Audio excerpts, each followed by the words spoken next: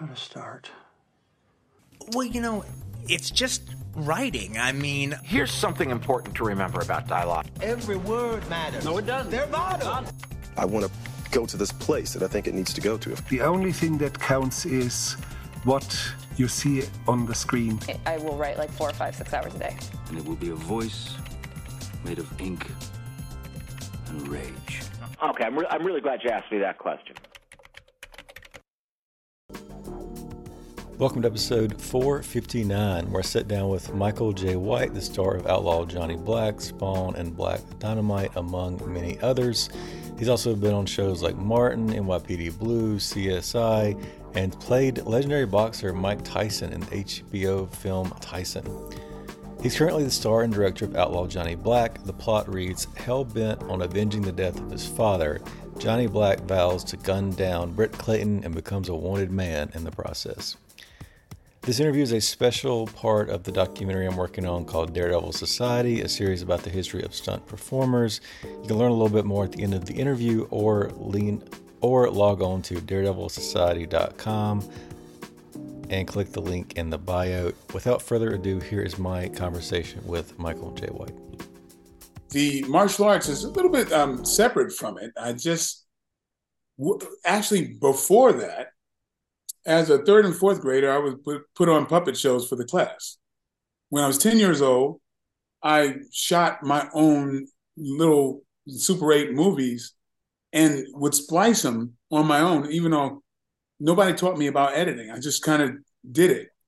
And so it's kind of like, it's like weird. And you grow up and you get sophisticated and you say, you're told what you should be doing and, become a school teacher and everything else. But then deep down, I wanted to, go out for TV shows and commercials. And I naturally went right back into that kid doing puppet shows. And here I am. It's my Rosebud, moment of, Citizen Kane, affair. But yeah, I just naturally found my inclination, the thing that I was supposed to be doing, which is this.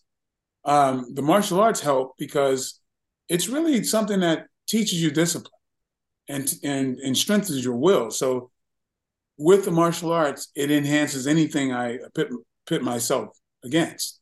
So that's where those meet. But I didn't start out as a martial artist to get into film. I started out as an actor first. Quite on purpose, didn't want to foray into martial arts until I was established as an actor with movies like the Mike Tyson story and Spawn and those type of things.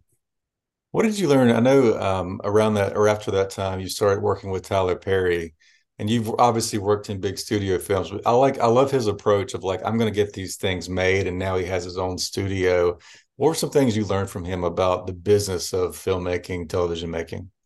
Well, one thing I really learned from him is to serve your audience. And if you do that well, they will be there for you.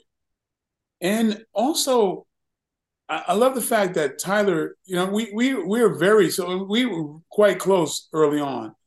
And I knew Tyler before he was really Tyler. And one thing that we had in common is that this alchemy of being able to get your messages across. What he did with the Medea character, and is this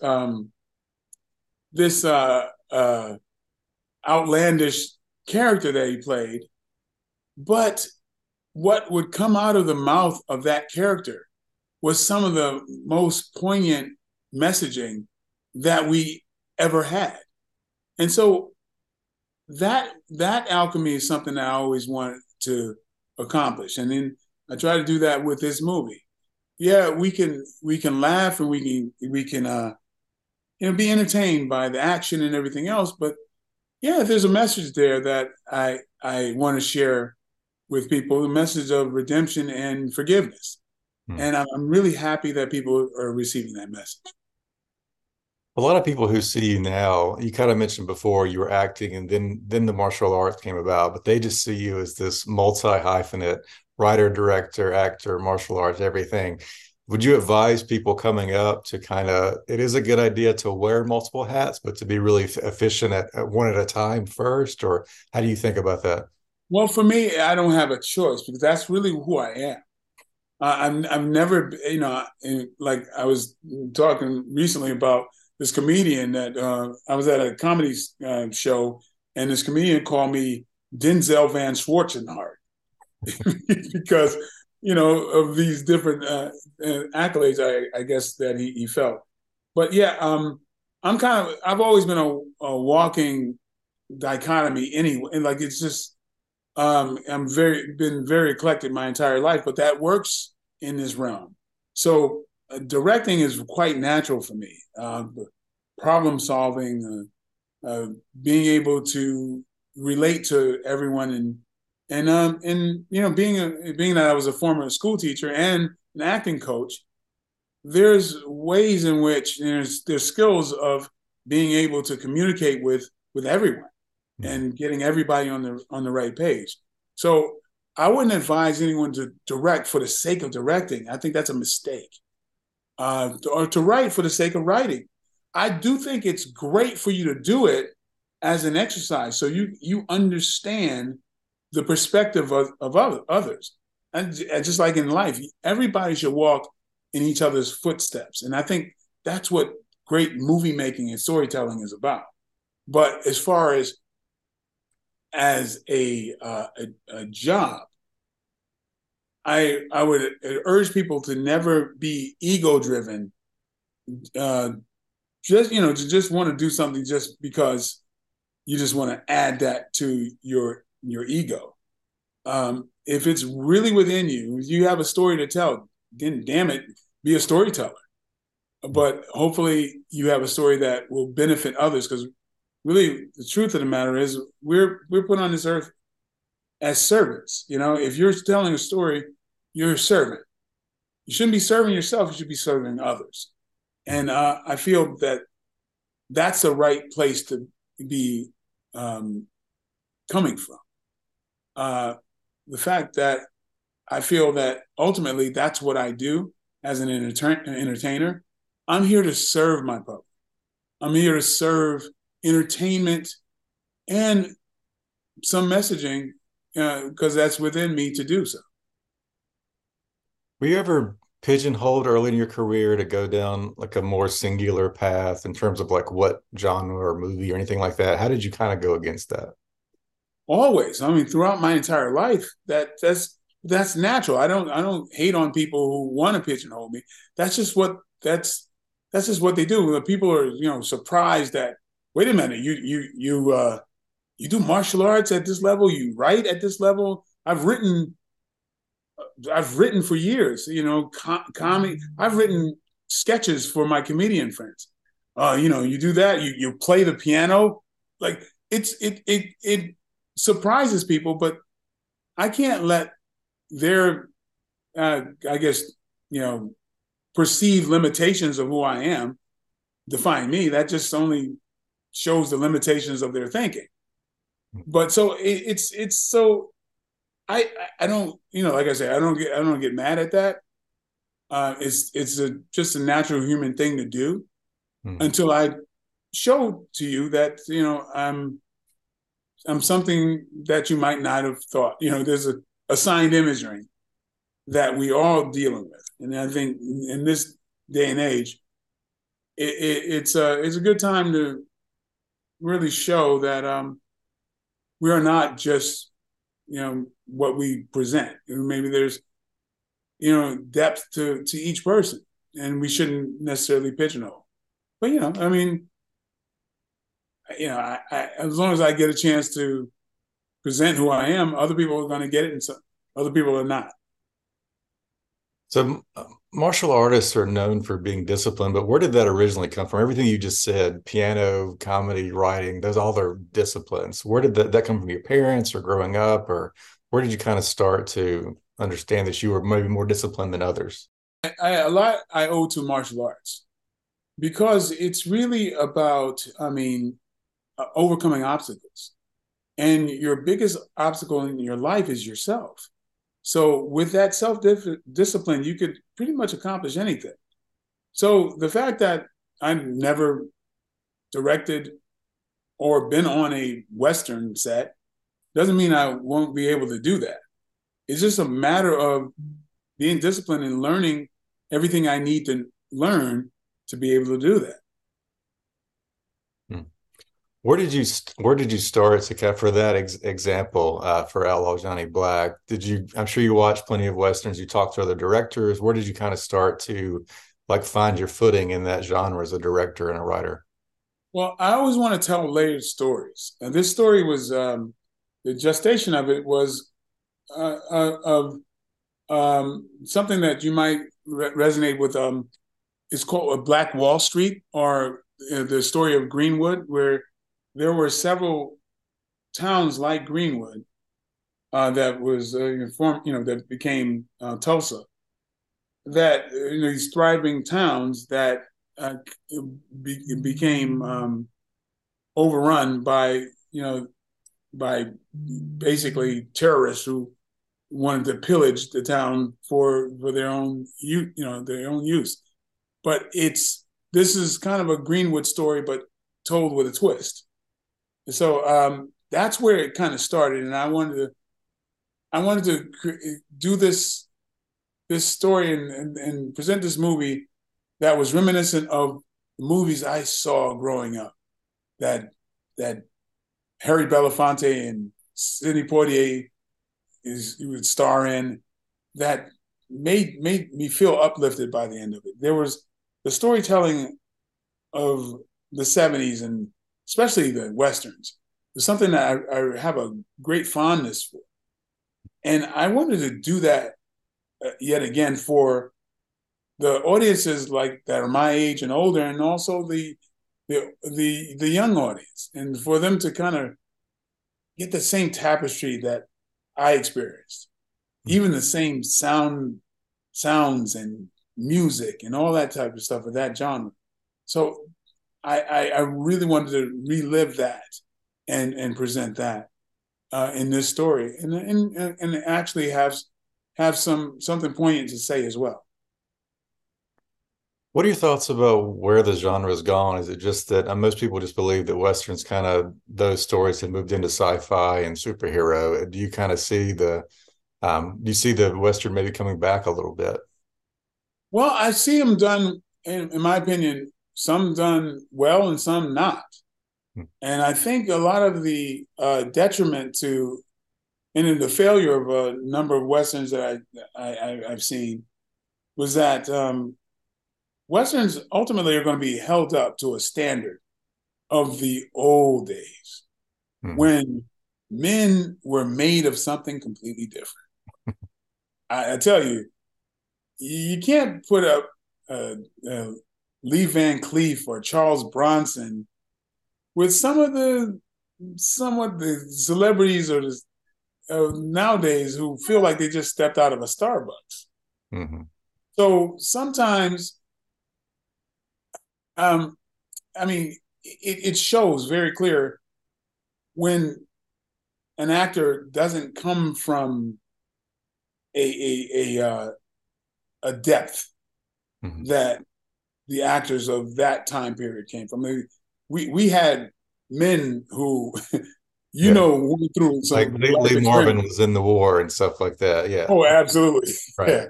Yeah. So that's why I cast people who gave you that timeless kind of quality. Like as soon as you see Randy Couture, that guy's been through something. He doesn't even have to act. Just on screen, every frame, that's a guy who can stand up in Western times. Cowboy Cerrone, Glenn Turman, Inikononi Rose. Everybody there has that timeless quality. Without that, you lose your audience. That's my feeling. You see a different discipline on set with those actors that are maybe more known for their athleticism to some degree? Do you see a difference in the way that they present themselves and arrive early and things like that? Well, absolutely. Yeah, you can't, like when your eyes are that big on the screen, and your physicalities, there's a lot of judgments that happen immediately. and it helps when you have somebody that just embodies the same qualities that we're used to seeing. And I feel like Westerns really, they were the nucleus of what Hollywood is today. And a lot of movies nowadays are just Westerns done in a different way. I mean, our heroes were defined by that. Even when we talk about a shot from the waist up, that's a cowboy shot. Well, from the thigh up, to where you would see the guns. That's called a cowboy shot. Mm-hmm. So it's so part of our lineage, and I feel that there's been some great Westerns like Old Henry. That's just amazing. That you like that movie, when you do it right, it's like some of the best movie making to me, some of my favorite. So it's like when it's done right, when you got the Undisputed, I'm not Undisputed, you got the Unforgivens and the Old Henrys. I mean, how do you compete with those? So you mentioned, I think, both serving the audience and serving the story. How much do you think about like young Black audiences watching your work today? Is that something that goes into your mind, or is it more like, how do you think about that as opposed to some other films? Well, when you said a young Black audience, yeah, that I think that audience comes along with it. But I tell stories that I mean to be universal. Yes, a young Black audience is going to extract a bit more because they're seeing an image like me that they can see themselves as. Mm-hmm. But, it's the universality of the story that, to me, speaks volumes, right? Because I want somebody in Istanbul to be able to look at the movie, not understand a word, but understand everything that's going on. Mm-hmm. That's ultimately the kind of storytelling I want to have. That the things that when it is translated in other languages, that there's a universal language that everybody understands. We just got a few minutes left. I'm actually working on my first documentary now. I'm working on a documentary about the history of stunt performers in film. Do you have anything to say about just the fact that there's still not an Oscar category? It's still somewhat overlooked. Any thoughts on stunts and action work in films? Yeah, I really haven't delved deep. I've heard this argument for a while, but I would give it a disservice if I did not really delve deep into every nuance of that argument. Mm-hmm. I understand from one side being that I'm very connected with my stunt world and family. I don't jump into anything unless I really investigate the far reaches of the other side. Mm-hmm. So I got in this movie I had stunt royalty on this movie. If you know, Terry Leonard's probably mm-hmm. the greatest living Western stunt coordinator, in Hollywood, and that was a man who he and Pete Antico. Because of them, we got the cream of the crop of stunt performer in this movie. So, I mean, that's something I'm super proud of. And if anybody deserves an Oscar for that, I mean, Terry Leonard. If anybody wants to research who this man is, mm-hmm. I mean, you've seen him. That's the guy doing the famous stunt in Indiana Jones that's climbing under the car and coming around and doing that. And he's done just amazing stuff. So he'd be in the running for the first stunt Oscar. So, that I do know. Is there anything different you do with that in mind, action and stunts, just in regards of like fighting for more days? Because we kind of know that the more time you have, the better it looks, the safer it is, the better the fights may be. Anything like that comes into your mind as a director? Well, luckily with this film, we had such amazing talent. And so basically you just plug them in and go. So I wanted to make sure, I mean, I knew the action and the stunt because we had basically every stunt performer was a stunt coordinator. Just like with Black Dynamite, the same scenario was. It's just like if all my friends were musicians, the music would be off the chain. So the stunts that's my family there. So that I knew was going to take care of itself. And so I had to concentrate in the storytelling and the other elements that were not, given. Any other advice for young actors trying to break in today and get noticed? Anything that you might pass along? Well, I encourage just learning as much as you can from every department. A lot of people, a lot of my actors, my young actors, think of the world from just an acting standpoint. I encourage them to look at things from a producer standpoint or a director standpoint and figure out create the reason why this director or producer would want to cast you, and write. Even if you don't want to be a writer, go through the exercise of writing. And so you respect on why those words are on that page in the ratio that they're in, to understand. So it's kind of like an overall thing of life. Just respect others and have empathy for other people. Like walk in their shoes. And, I have a philosophy. It's like I want to prove my opposition right before proving them wrong. Because every time I'm wrong, I learn something. And what a great life it is to keep, amassing knowledge, right? And nowadays we tend to, kind of, have our bully pulpit of people who think just like us. And that just limits us to such a degree. And that's kind of really why I even make this movie. It's about learning, learning from each other. And, we're more alike than we are dissimilar. And kind of, I don't know, it doesn't behoove us to hold on to the negatives that seems to be so prevalent these days, and the division that we have. And so I'm proud to be presenting a movie like this at this day and age. Thanks so much for tuning into the show. Before you take off, I want to give you a free gift. I'm giving you my first book, Ink by the Barrel, for free. That's the digital download and audiobook at brockswinson.com.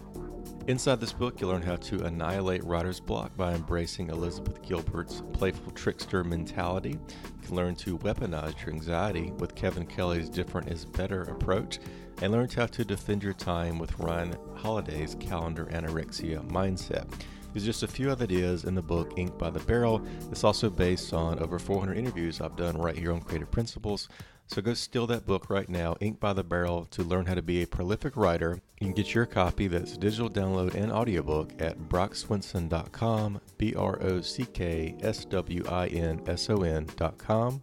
And if it's your first time here, thanks for listening. We'll see you next time. Make sure to hit that subscribe button so you never miss an episode.